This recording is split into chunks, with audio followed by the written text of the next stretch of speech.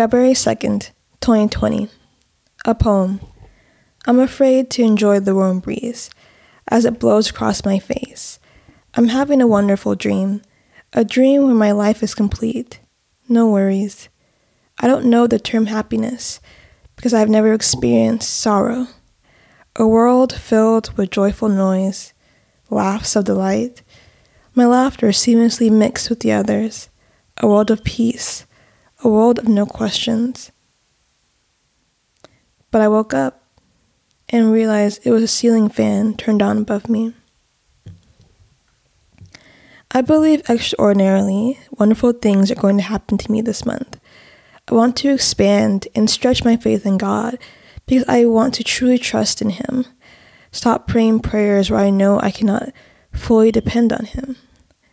From the tone of my poem, you may think I feel differently than what I stated above. My poem is a representation of the doubt which comes trickling in whenever I make a bold declaration. I admit there are times when I want to hide and be free of my problems, at peace, but I would forfeit the blessings of God. He does not promise our lives would be without trials, but that He would be with us in the midst of our problems. I want to walk with Him until the ceiling fan becomes a warm breeze.